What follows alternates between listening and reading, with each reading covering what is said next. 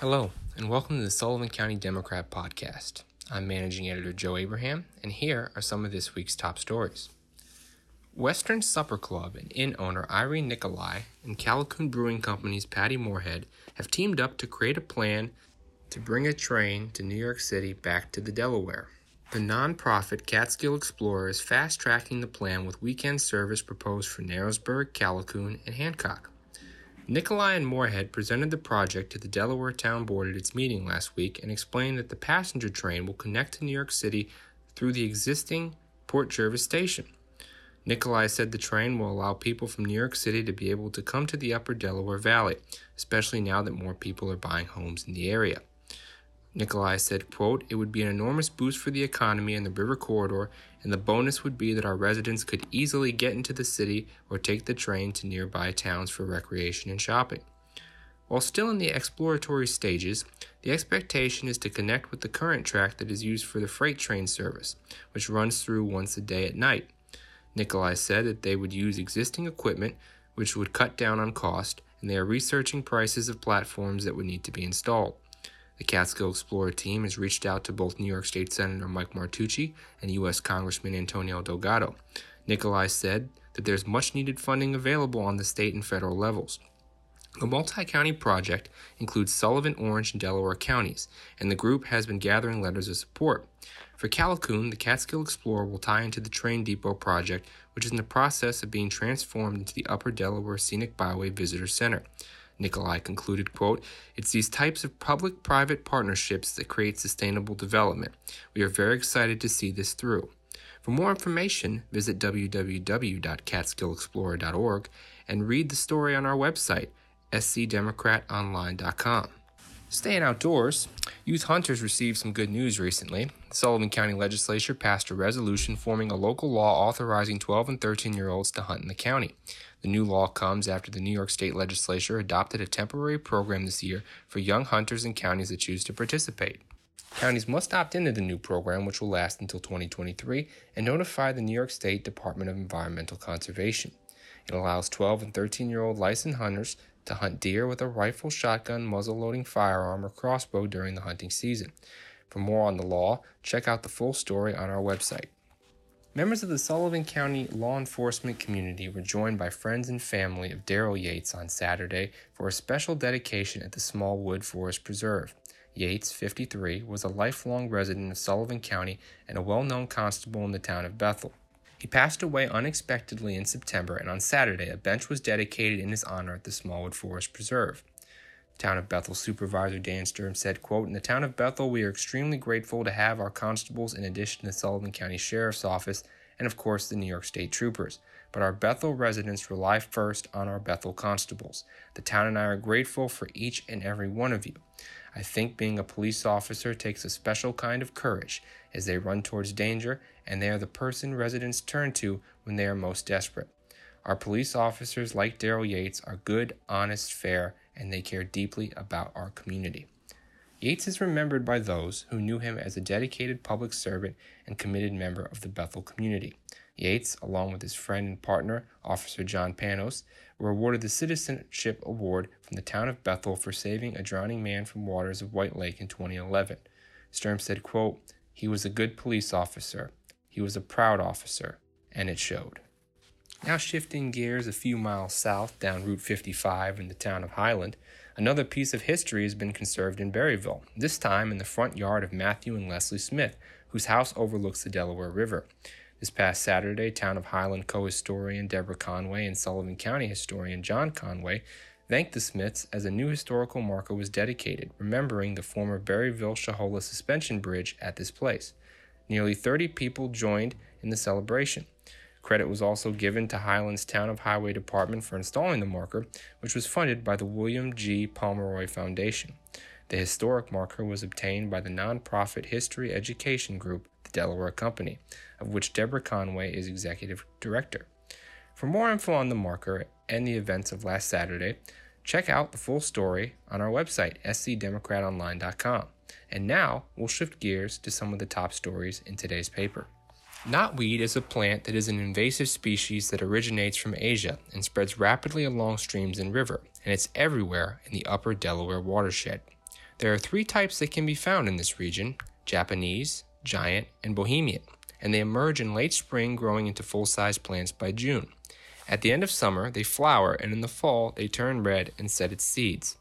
The prolific plant can cause a whole host of problems, such as erosion and soil loss, because its root structure doesn't retain soils. It also crowds out other native plants, like trees and shrubs, leading to a lack of diversity that harmfully impacts the environment. Stephen Schwartz, the project manager for the knotweed management project spearheaded by the Friends of the Upper Delaware River, is seeking to contain, control, and eradicate knotweed. 3 test sites have been set up at Skinners Falls in Coshocton, Hancock Fireman's Field in Hancock, and Will Smith Memorial Park in Deposit. The project uses a variety of management techniques, including cutting, covering with a heavy tarp, spraying herbicide, injecting herbicide into the stem, and goats. Yes, goats. The goal of the project is twofold: to study and measure the knotweed, and to demonstrate management techniques that people can use at their homes. To learn more about the knotweed situation, see the full story on today's front page. Staff writer Isabel Braverman has been working on a couple of different series for our paper, one of which is called Mental Health Matters. In the second installment of the series, she paid a visit to the county's Health and Family Services campus in Liberty.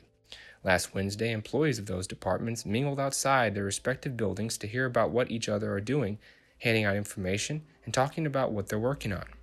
It's something that hasn't been able to happen since the start of the COVID-19 pandemic, when we all had to stay in our offices or work from home.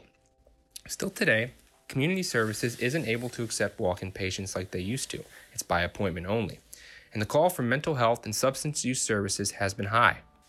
"We can't keep up with the post-pandemic demand," said John Little, Sullivan County Commissioner of Health and Family Services. Director of Community Services Melissa Stickle adds that her office sees individuals with complex needs that often include both mental health issues and substance use disorder at the same time. Because of the pandemic, they have a triage protocol in which those with the highest needs get help as quickly as possible, and those with lower needs will get scheduled out. There are currently 5 social workers and 2 drug and alcohol counselors on staff with around 800 to 900 patients a month. With longtime employees set to retire and open positions that need to be filled, they are experiencing a shortfall of staff. To learn more about how they are combating these challenges, see the full story online or on today's front page. Remaining on the topic of the pandemic, our community lost a true public servant to the coronavirus. You can ask anyone about Alan Wolkoff, and you will get many different answers, but they all center around the theme of serving the community and his family. While serving community was his life mission, being a father and grandfather and being with his family is what drove his heart. Unfortunately, after 78 years on this earth, Wolkoff passed away on January 16th due to COVID-19 complications.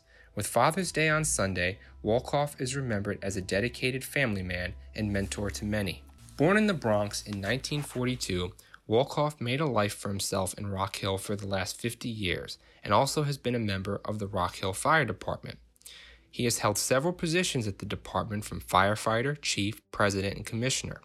Before his passing, he was serving as the secretary and treasurer of the fire district. Wolkoff was a retired general in structural steel construction personnel, having worked on many well-known buildings in Sullivan County, such as Cablevision Industries headquarters, Frontier Insurance headquarters, SUNY Sullivan, and most of the county's famous resort hotels. Not only was he active in the fire service, but he was also active in his community.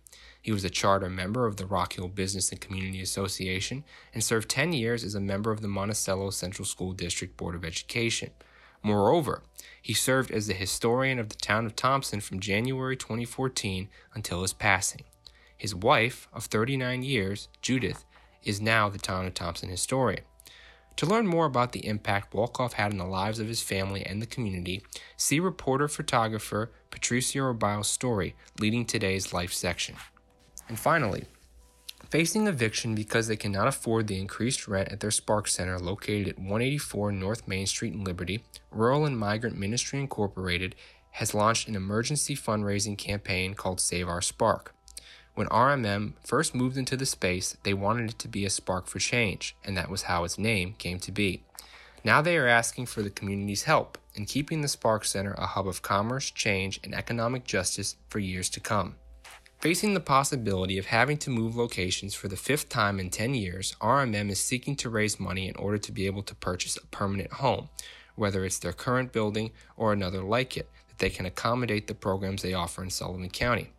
Currently, RMM has secured a total of $150,000 and are now seeking $80,000 from the community through their Save Our Spark effort. RMM programs housed in the Spark Center include the Youth Economic Group and Cociendo Culturas. For the full story, check out today's paper or visit scdemocratonline.com.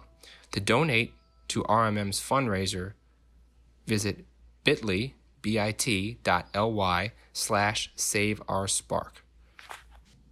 That concludes today's edition of the Sullivan County Democrat Podcast. To subscribe, call 845-887-5200.